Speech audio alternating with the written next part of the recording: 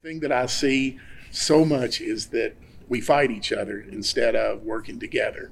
And it's to the detriment of the industry when we can't come together and say, for the good of the industry, we all need to adopt a certain code that we're going to. I'd rather have your friendship than have your freight.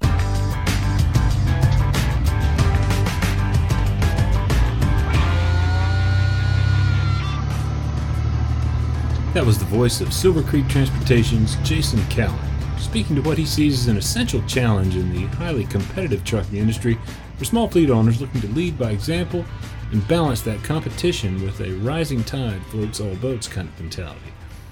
Easier said than done, of course, but Cowan, the small fleet champ, announced at the annual conference of the National Association of Small Trucking Companies earlier this month, get a sense of peer-to-peer respect, friendship even, among competitors is essential to the quote-unquote code by which he and his team operate. Cowan was speaking as part of a big roundtable conversation with the others among our Small Fleet Champ finalists there at the NASTC show in Nashville. My name is Karen Hallahan. I'm with Hallahan Transport. Robert Hallahan with Hallahan Transport. Penny Cowan, Silver Creek Transportation. Nick Hewitt, Professional Transportation. I'm Todd Dills, your host as usual for this edition of the Overdrive Radio podcast, where we're going to run through a talk around trucking business best practice, about challenges, the rise of electronic logging devices, and changes in the brokerage world all three of these finalists have grappled with over the years and, in some cases, adapted to. Direct customer relations is a substantial part of the talk, including a sense that competitors working together presents the possibility of real value for the future of trucking, not least in creating the conditions for dividends in the popular image of the business so detrimental to bedrock conditions for everyone involved. That's a big priority for everyone in the discussion, particularly the avoidance of self-inflicted wounds that Nick Hewitt, owner of Oregon-based Professional Transportation Services Incorporated, or PTSI, identified. So much prejudice. We all know this. There's so much prejudice towards trucking right now, and unfortunately, we as an industry have earned that prejudice. We really have. By trucks tailgating. I've been out on the road lately a lot, and I've had other truckers. You couldn't put a smart car between me and them. Yeah. And I tell all my guys when I hire on, I said, we'll put up with a fair amount, but the fastest way to get fired is for me to see you tailgate. Avoiding those self-inflicted wounds is a big priority for Hallahan Transport too, according to Karen Hallahan. You are representing a name that's on your door. You don't have to be in a suit, but be clean, be presentable, be respectful. Right. We get them all button-up shirts. Yeah, just be a nice brand to help change that look or that image of what people think truckers are, because one of the best things I hear, I know we go up to Sutherland to load beams to go east. Now, all of our trucks are step decks, and they really don't like loading those beams on step decks. We have load levelers and all, but still they don't like loading our step decks. And I went in there to load a load where a driver was taking some time off, and I was going to take it back to the yard. And the guy came up and said, we hate your traders, but we love your drivers. Now that, I might wager, is exactly what any owner wants to hear from a customer. Trucking associations play a role in bringing disparate owners together around tackling big issues like these, and for some of our finalists, the NASTC event where we were speaking was a first for them. For Jason Cowan, owner of Henderson, Kentucky-based Silver Creek, lauded the association's efforts over the longer term, with reference to NASTC leader David Owen. I want to thank David for, putting this together. I know he has spent a lot of years fighting for our industry and doing things. And when I was first in business, that the NASTC fuel card was just like, wow, that's one of the great. We came to the conference and said, hey, get this fuel card. And, how long has it been? 4 or 5 years ago when we first got that fuel card after we gained some trucks. And it was like, man, it was really a savings for us. It really helped us. And then, be able to pick up the phone call and say, hey, need this or that. And so, hopefully our team's benefiting upstairs as we speak through some of the things that they provide. So really appreciate David and his team for what they're doing. Before we jump right into the meat of the conversation today with each owner's advice for the one-truck independents among you who are thinking about growth beyond that single truck, Here's a brief word from Overdrive Radio's sponsor. First Guard provides commercial truck insurance to leased owner-operators done right, as we've done for more than 80 years. We provide physical damage and non-trucking. Many companies make you pay up to 6 months of insurance premiums up front, but not First Guard. We bill monthly, so you get quality insurance without needing to pay a lot of cash up front. Go to firstguard.com. That's 1stguard.com. First Guard. We speak trucker. Let's talk. Ladies and gentlemen, La Crosse, Wisconsin-based Hallahan Transport's Rob Hallahan. And I think we're probably all going to have different answers to that because my opinion is don't ever just jump into thinking you're going to go get your authority and become a carrier. Learn everything about the job first. Be a driver for 10 years for a company, buy a truck and lease on to somebody, learn what's going on in the back office and what, ask questions, not just on other drivers, but the owner of the company, see if he'll lend you advice, things like that. Know what you're doing before you just go and get your authority, because that's what I see happen. A lot of these guys, average authority only lasts the first 8 to 12 months, and then they're out of business, bankrupt, or just gave up and said, I can't do it. So went back to leasing or to being company driver. I mean, you are the most recent kind of convert among all everybody here in terms of having been a one truck guy just for 3 years ago. 3 or 4 years ago. Was that the first time you had done it, or was that the second time? Third. That was the third time. Okay. It was the third. But I was a lease operator. I lease purchased my first truck. I lease purchased it from Schneider. And that was just didn't work out. Things didn't work, and then I bought a truck and leased on to somebody, and I did really well with that until I had some other underlying issues with a bankruptcy and divorce and things like that, which pushed me out of it. But yeah, I tried it 3 times before I actually succeeded at it. This is the first time with your authority. This is my first time with my authority. Yes. And it's working. I mean, yeah. What do you attribute the difference to, I guess? Well, I'm a lot older now. I'm a lot wiser now. I learned the business more now. I asked questions, because when the first time I did it, I went from a company driver who didn't know nothing to I'm going to buy a truck and be rich. Yeah, I was rich for a little while.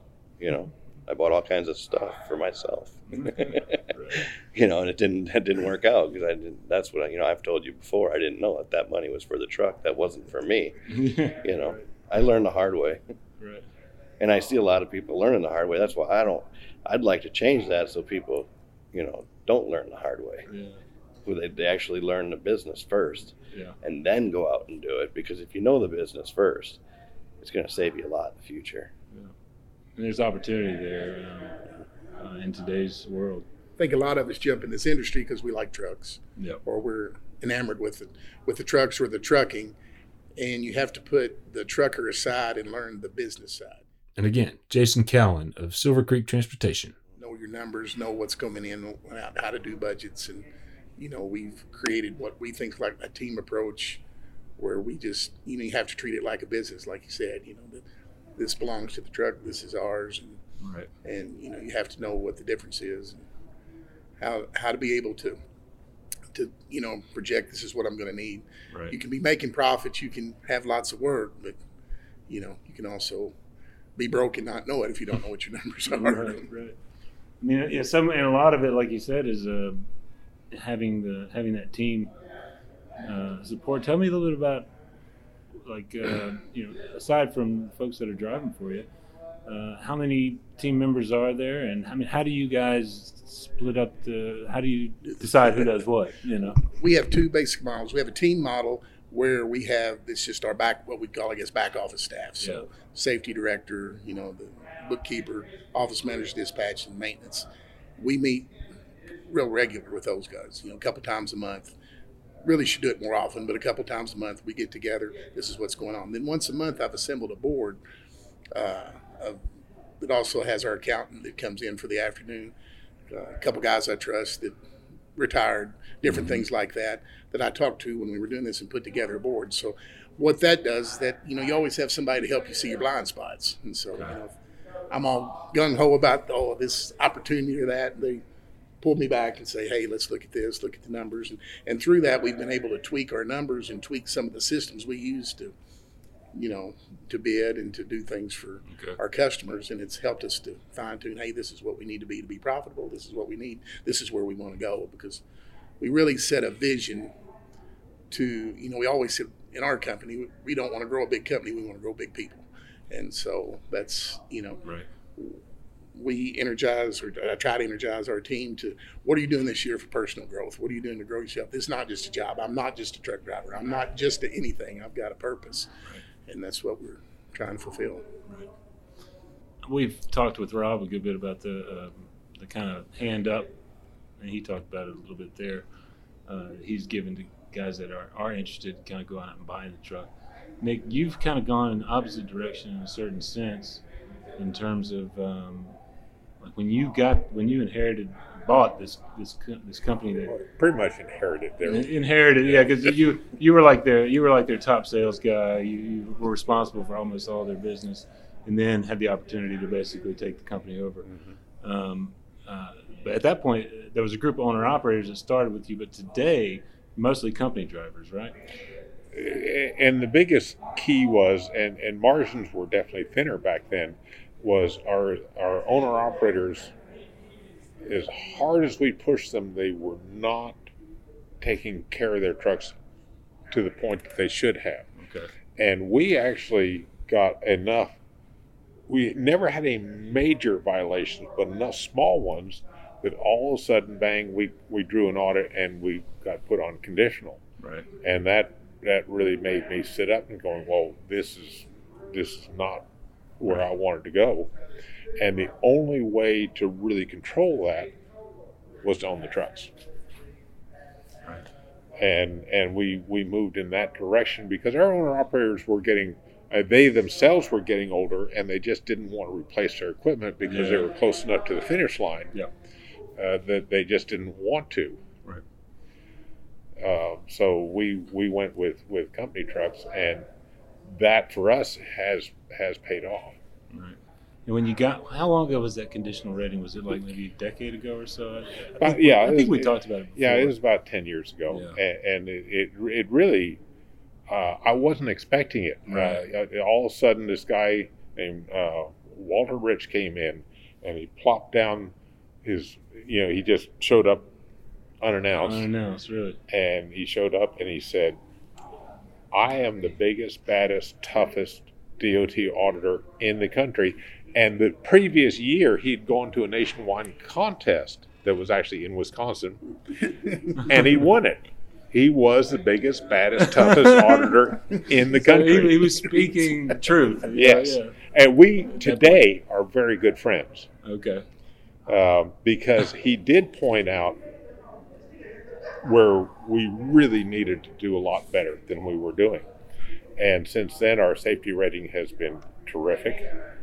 And things are much better, and we have a much stricter eye on safety. Good. We actually went to ELDs 4 years before we needed to. Okay. Was that part of the deal to get out of the conditional rating? No, it was not. It absolutely wasn't. That was strictly my choice. Right. I looked at it. I knew it was coming, and I didn't want to wait till the last minute and all of a sudden go to ELDs and figure out what it's going to do to our company. I wanted to know what it was going to do to our company and I can tell you unequivocally, we did lose some production, no question about it. No. But it made us a better, safer company, and the numbers prove that out. And I would not want to go back to paper loans. I turned to Rob Hallahan here with a bit of a chuckle. Hallahan and I actually met way back in 2017 when he was a one-truck carrier and participating in the earliest Washington, D.C. held protests of the ELD mandate. The next time we spoke, he was operating his company with a few trucks and had become one of those slightly early adopters of ELDs himself with the Keep Trucking system, which he found useful in a variety of ways. I got him and I told him, I said, I'm actually not here to protest them. Yeah. But I'll support the people who don't want them.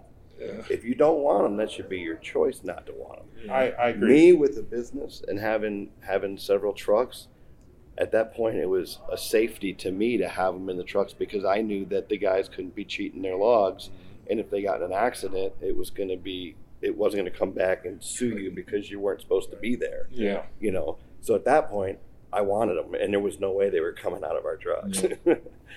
No, and it makes it easier for the in the office doing your if the guys are idling, it can see how hey, we need to work on getting our mile per gallon down and start running in your 1475 range. Because I can look at everything, how fast your speed on the truck versus your gear ratio, to what's your RPMs. I can look at all of that, and I can train the drivers off of that too. Like, hey, you're running too low of a gear, or you're running too high of a gear. Do you have cameras in your trucks? I do not. Now, and I will not. Because you went with Samsara. I did. Yeah, and I'm also with Samsara, and Yeah, we just chose just the forward-facing That's camera. what we had, We don't have it, and that forward-facing camera, I would never give that up at this point. We had a guy just 2 days ago, a pickup with an RV, went past us and just came over and hit us. And if we hadn't had that camera, I would have been going, all right, driver, what did you do? But there it was. Right. And I could actually show you that video right now. And I understand that part of it, but what a lot of people don't understand is that camera is placed in a position where the driver's eyes aren't placed. So if the camera is up here in the window, and then you look at the video on a screen, it actually looks like the driver should have braked sooner, should have avoided the accident, should have been able to see that car's turn signal was on and was coming over. But if you set yourself back in the driver's seat, you don't see all of that. So we had one going through Georgia, going through Atlanta, and he had it on dash cam.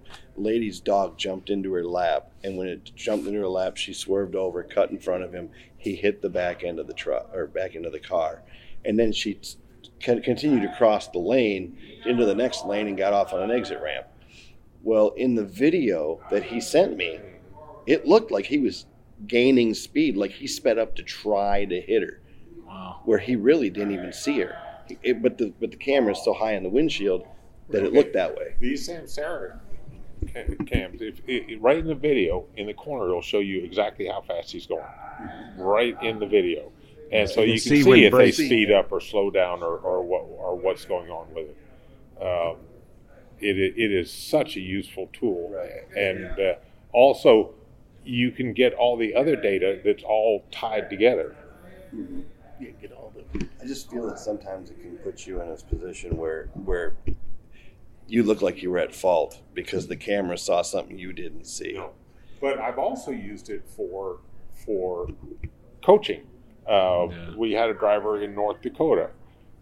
Another truck passing him, because our trucks are limited at 70, and a lot of people's are limited there.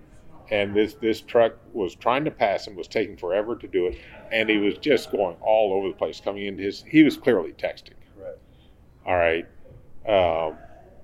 Now, no accident happened, but I actually used that video. I said, okay. I said, so tell me what's going on here. And they said, well, that driver is clearly out of control, this, that, and the other. I said, okay, what did our driver do wrong? They said, well, nothing. Slow down. He didn't slow down. He didn't extract himself from the situation when it was clear that there was a problem. Right. And that's what I see in a lot of videos. A lot of these videos that I see, this person cut across the line. I say, well, why didn't that truck slow down? But then I don't put myself in that driver's seat where he's further away from the windshield and don't see that car down there. If you can't see that car. This was another tractor trailer. Right. Yeah. We got lucky, and the lady actually admitted that the dog jumped in her lap and she swerved into the path of the truck. Well, she ended up getting a ticket for failure to maintain her lane and illegal lane change. So her insurance paid for our truck. We got lucky there. But it's still a reportable accident on a record. Video, maybe she would have gone the other way. Right. Yeah. I don't know. I had an attorney one time tell me, don't ever tell the police officer that you have video. Don't ever tell them you have the video. Let the attorneys look at the videos first, because they'll eliminate everything else except for what the cop needs to see. But if you tell them you have a video right away, they have access to that whole video. I actually disagree with that. For a while, we get our insurance through Great West, and they're fantastic, best insurance company That's ever. your insurance company too. For a while, we had a guy who was a 30-year state trooper as our West Coast safety guy. It turned out we knew each other from way back. I'll tell you the story some other time because it's windy. But we did know each other, and we're great friends to this day. And he will tell you as a state trooper that when he's reviewed videos from trucks, that 98% of the time, he sees that the truck is not at fault. Right. And that's the end of the story right there. So I feel differently. I think if the trooper wants to see the video, absolutely, the trooper should, because it's going to exonerate the truck. But really, realistically, you would think that they would make something that sees the driver's view. Yeah, now, it makes sense. I don't like the video cameras that they have the camera like outside the vehicle on the front of the truck. The driver can't see all that, Right. So it shows a wider view picture, and it shows that this person's got his turn signal on for 100 yards, and it finally comes over, and the driver had no idea he was coming over.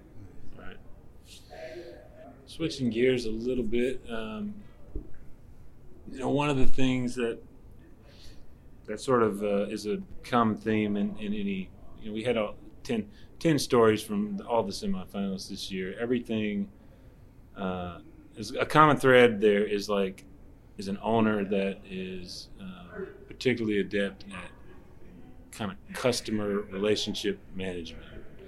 Not something you really have to do a lot of if you're just a company driver, although,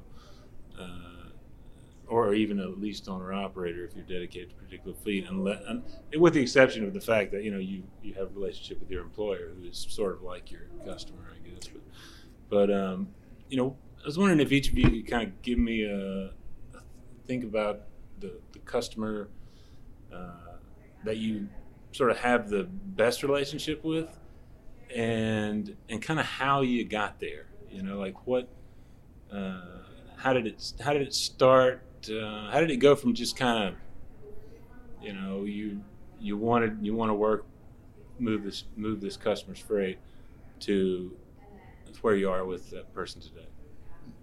I think all of us have the same answer there, and it's simply good, honest, open communication. Particularly when things go wrong, you need to be on the phone and say, hey, this is what's going on, and we're not going to be able to meet your schedule or criteria or whatever. I said, but have a back, as soon as you tell them that, said, this is what we can do, what do you think? Just open, honest, straightforward communication. And that's true with all of us. To me, it doesn't matter what business you're in the people business. If we're trucking, if we're farming, if we're picking apples, building cars, whatever it is, you're in the people business on both sides. So you have to build those relationships, and that is very true. It's built on honest, what are you going to do? I'm going to do what I say I'm going to do. We have one of the largest customers that we have, we got because our local band needed a trailer on Saturday to pull their equipment, and they were renting just rental trucks every week, and they came to us and said, hey, do you think you just let us borrow a trailer? And so we actually put a trailer together for them, put their name on it, and did it for them. And then one of the band dads just happened to be a plant manager for this corporation, who then picked up the phone at the end of the season and said, hey, and we've gotten to be just really good friends through the years, just just to build. But it's all about building relationships. Everything that you do, how can we build that? We never want to get in enough of a corporate mindset where we lose our soul and don't, take care of our customers, and they know who we are when we show up, or vice versa. That's what we're looking for. That personal touch is, is something that smaller companies sort of have a natural advantage in. I guess, but you just can't ever lose sight of that. And it's just about going above and beyond expectations. One of the things that he and I can do, which I think is a huge sales tool, with our ELDs, I can click on a truck, click on share, it creates a link, and I can email that link to anybody, and they can follow that truck. They know exactly where their load is at all the time, and my customers love that. PTSI's Nick Hewitt here was referring to a feature of the Samsara ELD product that both PTSI and Jason Cowan with Silver Creek are utilizing. Rob Hallahan noted Keep Trucking has a similar feature that helps give a window onto a load's progress. A key customer relations tool greasing the skids of expectations management without a lot of Herculean effort in the back office or on the part of a driver even. Managing those exceptions on any load, though, can be a challenge. Hallahan went on to say, but there's opportunity in those exceptions when it comes to proving yourself to them is, that's the first step. You got to prove yourself to them. Otherwise, you're just another trucking company, Right. So, like, as soon as something happens, like you said, communicate with them, but also back yourself up. If I would have been a single owner operator with one truck trying to run my own business and broke down, yeah, you can call them and tell them you broke down, but what are you going to do about it? Right. You're down.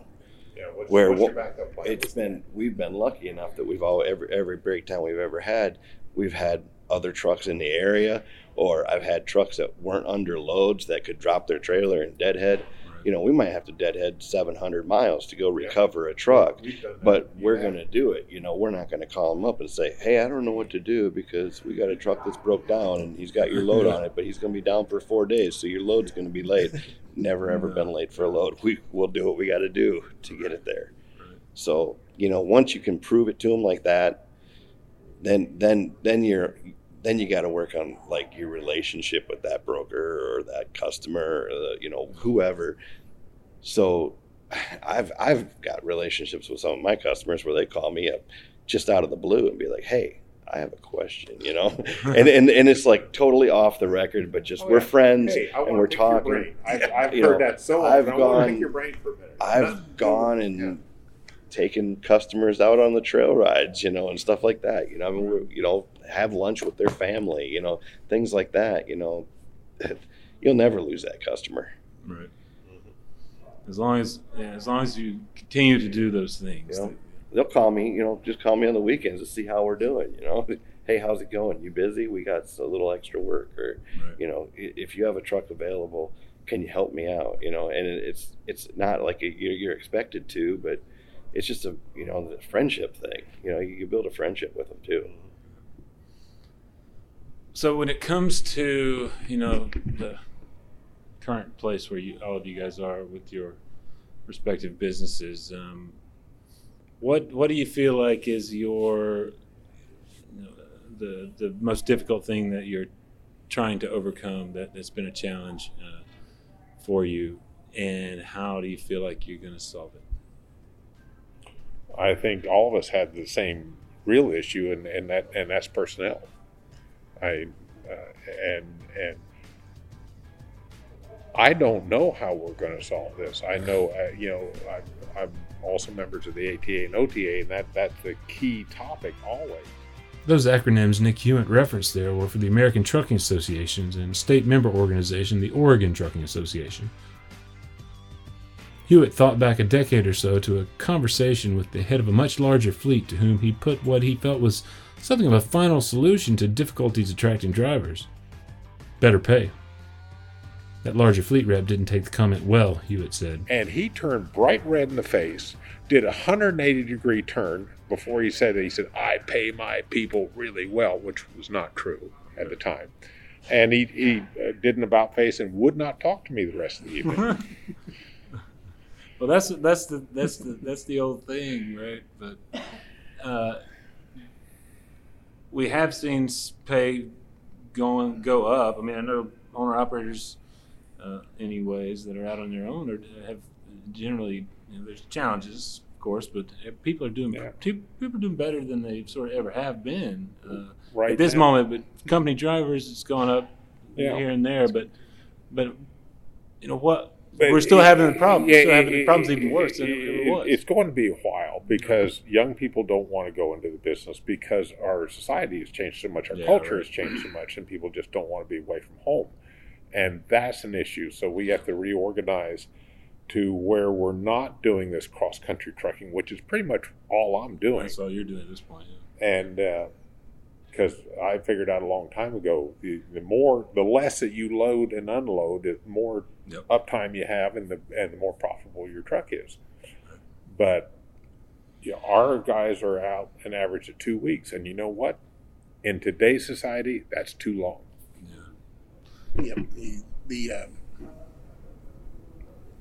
It's about the culture that I think that you try to have as a company, because the rates are going to come and go. We're going to see those cycles. Right. We're going to see people. We've regulated ourselves into a corner in so many areas. Even going back into the 90s with the CDL, that cut out a whole group of drivers, but yet there was a big enough pool that were young, because I came about during that time. Right. And so now, we say, okay, you can't get in the truck till you're 23.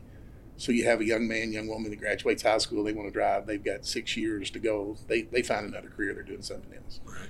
And then, like I said, we don't want to leave them out for 3 weeks at a time. And by that time, they found something else to do. They found something. And so then I think there again, if we go back to the technology that we have, one of the biggest complaints that we hear is, okay, I'd take a truck and it sits at the dock for 2 or 3 hours at a shipper, and we have to try to recover that either from our customer or a broker.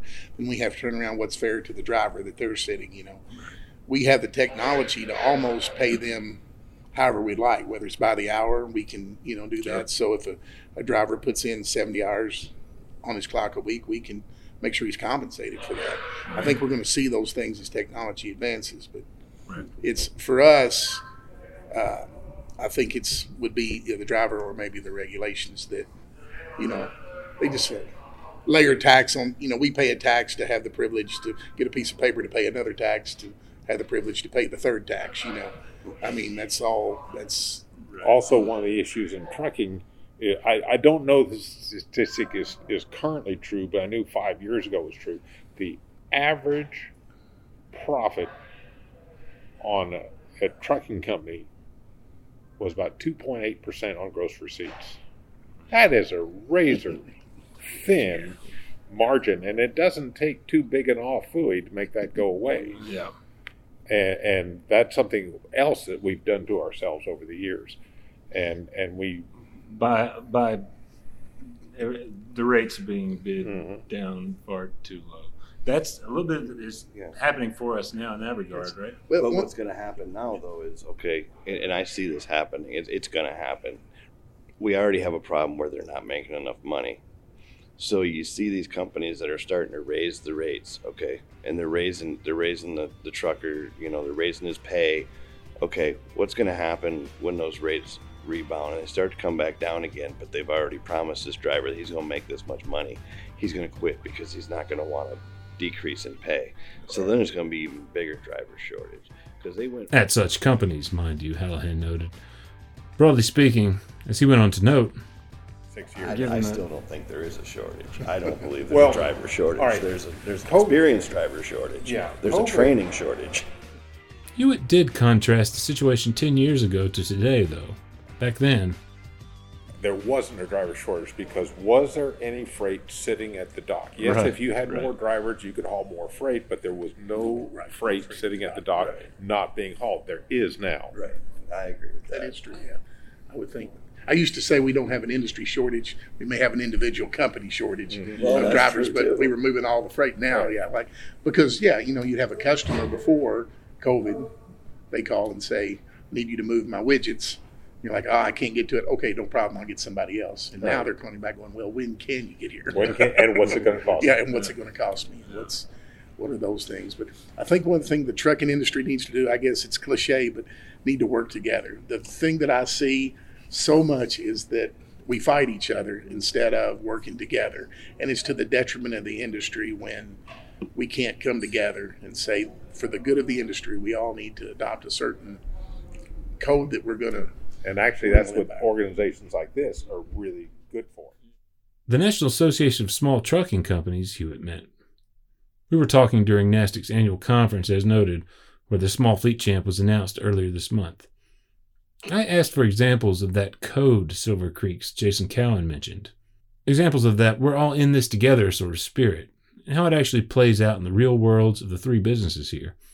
Here's what Nick Hewitt offered. There's a couple companies I work with pretty well. One is Levitt's Freight, which is now part of the Dasky Group up there. Okay, right. They're anytime we get freight that we're not equipped to haul, I turn it over to my friend up there at Levitt's, and then anytime, because we're all 53-foot step decks, he gets step decks freight and he can't move it, he just turns the customer over to us and has them call us. We do the same thing with Ram Trucking, which is also up in the Eugene area. And this is and it's kind of just an informal, like, we all know each other. I know he can do this. Go call him. And we do that all the time, and it's done for us, and that's a good way to work together. And not cut each other's throats. Exactly. Yeah. To gain that customer, which we've dealt with that. Karen Hallahan of Hallahan Transport. Yeah. The people you wouldn't think that would do that, and then we lose that customer. Why would you do that? You're both trying to put the same food on your table and keep the same amount of professionalism, and so you just have to work together. If you were to call Rob would be like, well, here's what I'll do it for if that's what you're doing. He's not out to cut you. He's out to help. Because at the end of the day, it's all the same. We're going to pick up a step deck load for Bellavance Trucking up in Vermont. Bellavance is based in Vermont. They're a 100-plus truck fleet. But we have a good relationship with them, and they aren't equipped to do this. We are, and they just said, "What will you do it for?" It's going to San Francisco, that area, and we told them, and we're doing the load for them, and where you go, and we work back and forth quite a bit. I think coming from an agricultural background, when I was young, I used to watch a lot of the old farmers, and they, if a farm came up and someone wanted to rent some ground, they wouldn't take it from the other farmer until that farmer said, I'm done with it, or it's okay, you can do that. And so we brought that philosophy into, because we're in a small town, and that's, we believe in that. Hey, I've got to live in this town, so I'm not out to make everybody mad just because I want. I'd rather have your friendship than have your freight. And, that may cost us some things, we may not be as aggressive on some things, but if I know that's your haul and you've had that haul since we were little, and they call me, that's not something that we're going to pursue, because it's just not what we want to do. And, there's, I guess going back to that's the trucking side of me first. A lot of these guys I admire, I grew up watching them, and I'm not in it to, and there's so much to do. It wouldn't be like, it's not like we're in today's market. And actually, I think a large part in trucking, that's true. What has changed the culture, though, is the brokers. Okay. Brokers kind of left their ethics at home when they start work, and I have met more highly unethical people that were brokers than any other profession I've ever been around. And I think a lot of that goes down to where the broker used to be a person. You talk to the broker. Right. Anymore, you never talk to the broker anymore. You talk to this kid that's 2 years out of high school, and he's reading off of a piece of paper what he's told to do for his job, and the broker's out golfing, and the load might pay $3,000, and he's told you need to try to get rid of it for $1,500, and he's going to try all day long to lie to you every way he can get you to believe that that's only a $1,500 load. And by the end of the day, when they don't cover it, the broker calls me and says, hey, did you get that load covered yet? No, but I need $2,200 to get somebody to do it. Okay, give it to them. That's where brokerages went. Because we're all old enough to remember when brokers weren't a thing at all. Right. If you took somebody else's load, you either interlined or you did a trip lease, which was quite a chore because you paid to get the gold book. Gold book. Yeah. And things have just changed dramatically. That's been ongoing since the rise of the internet in the 1990s and the flood of new brokerages that spawned, and already existing companies adapting and getting bigger and bigger and bigger. At once, those new dynamics created new opportunities.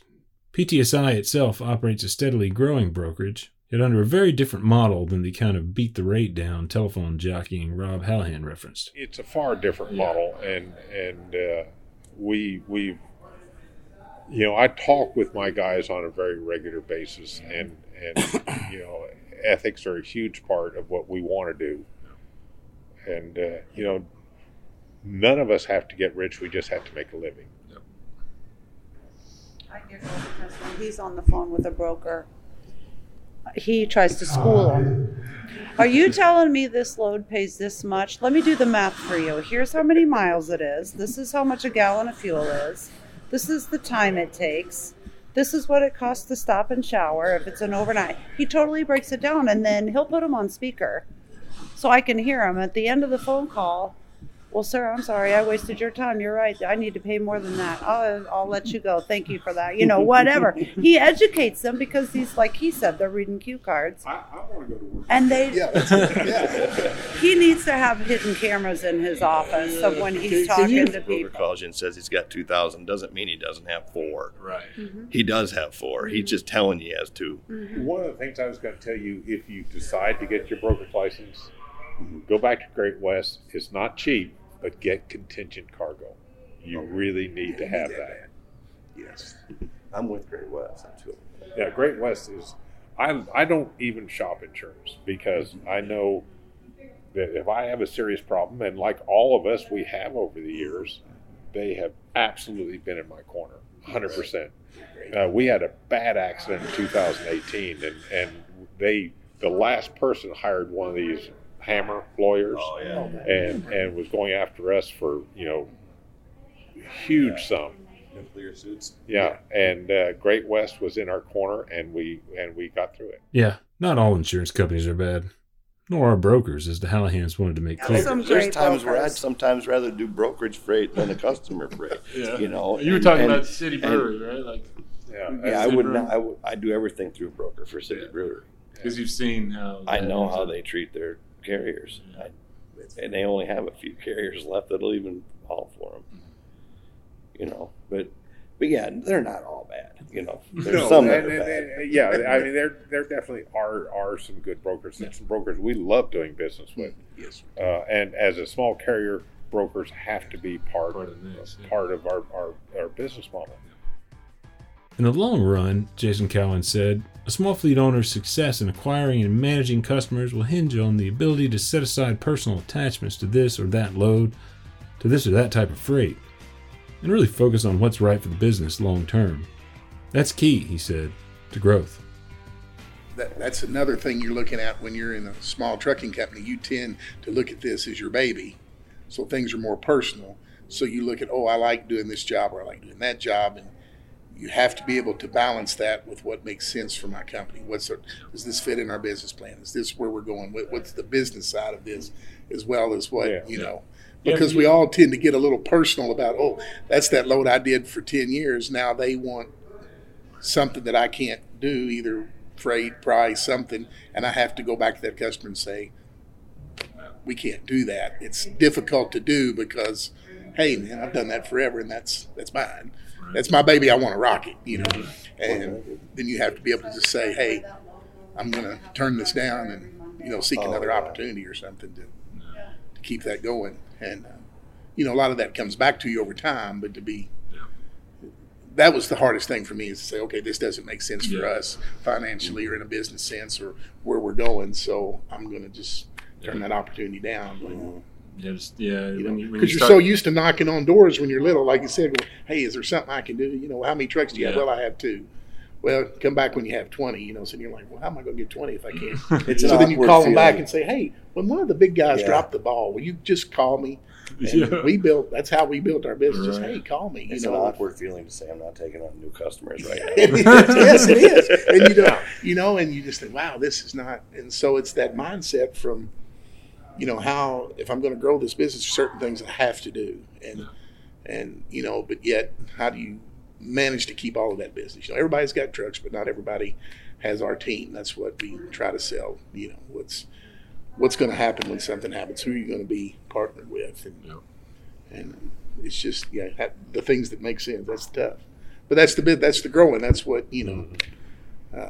that we all do, because we tend to look and think, I'm the only one. I'm the only one that's having struggles. I'm the only one that's had hard times. I'm the only one that goes, oh my gosh, how are we going to pay the fuel bill this month, or whatever that happens in and out of all the years that you're in. And then when you realize everybody has those struggles, whether we want to be honest about it or not.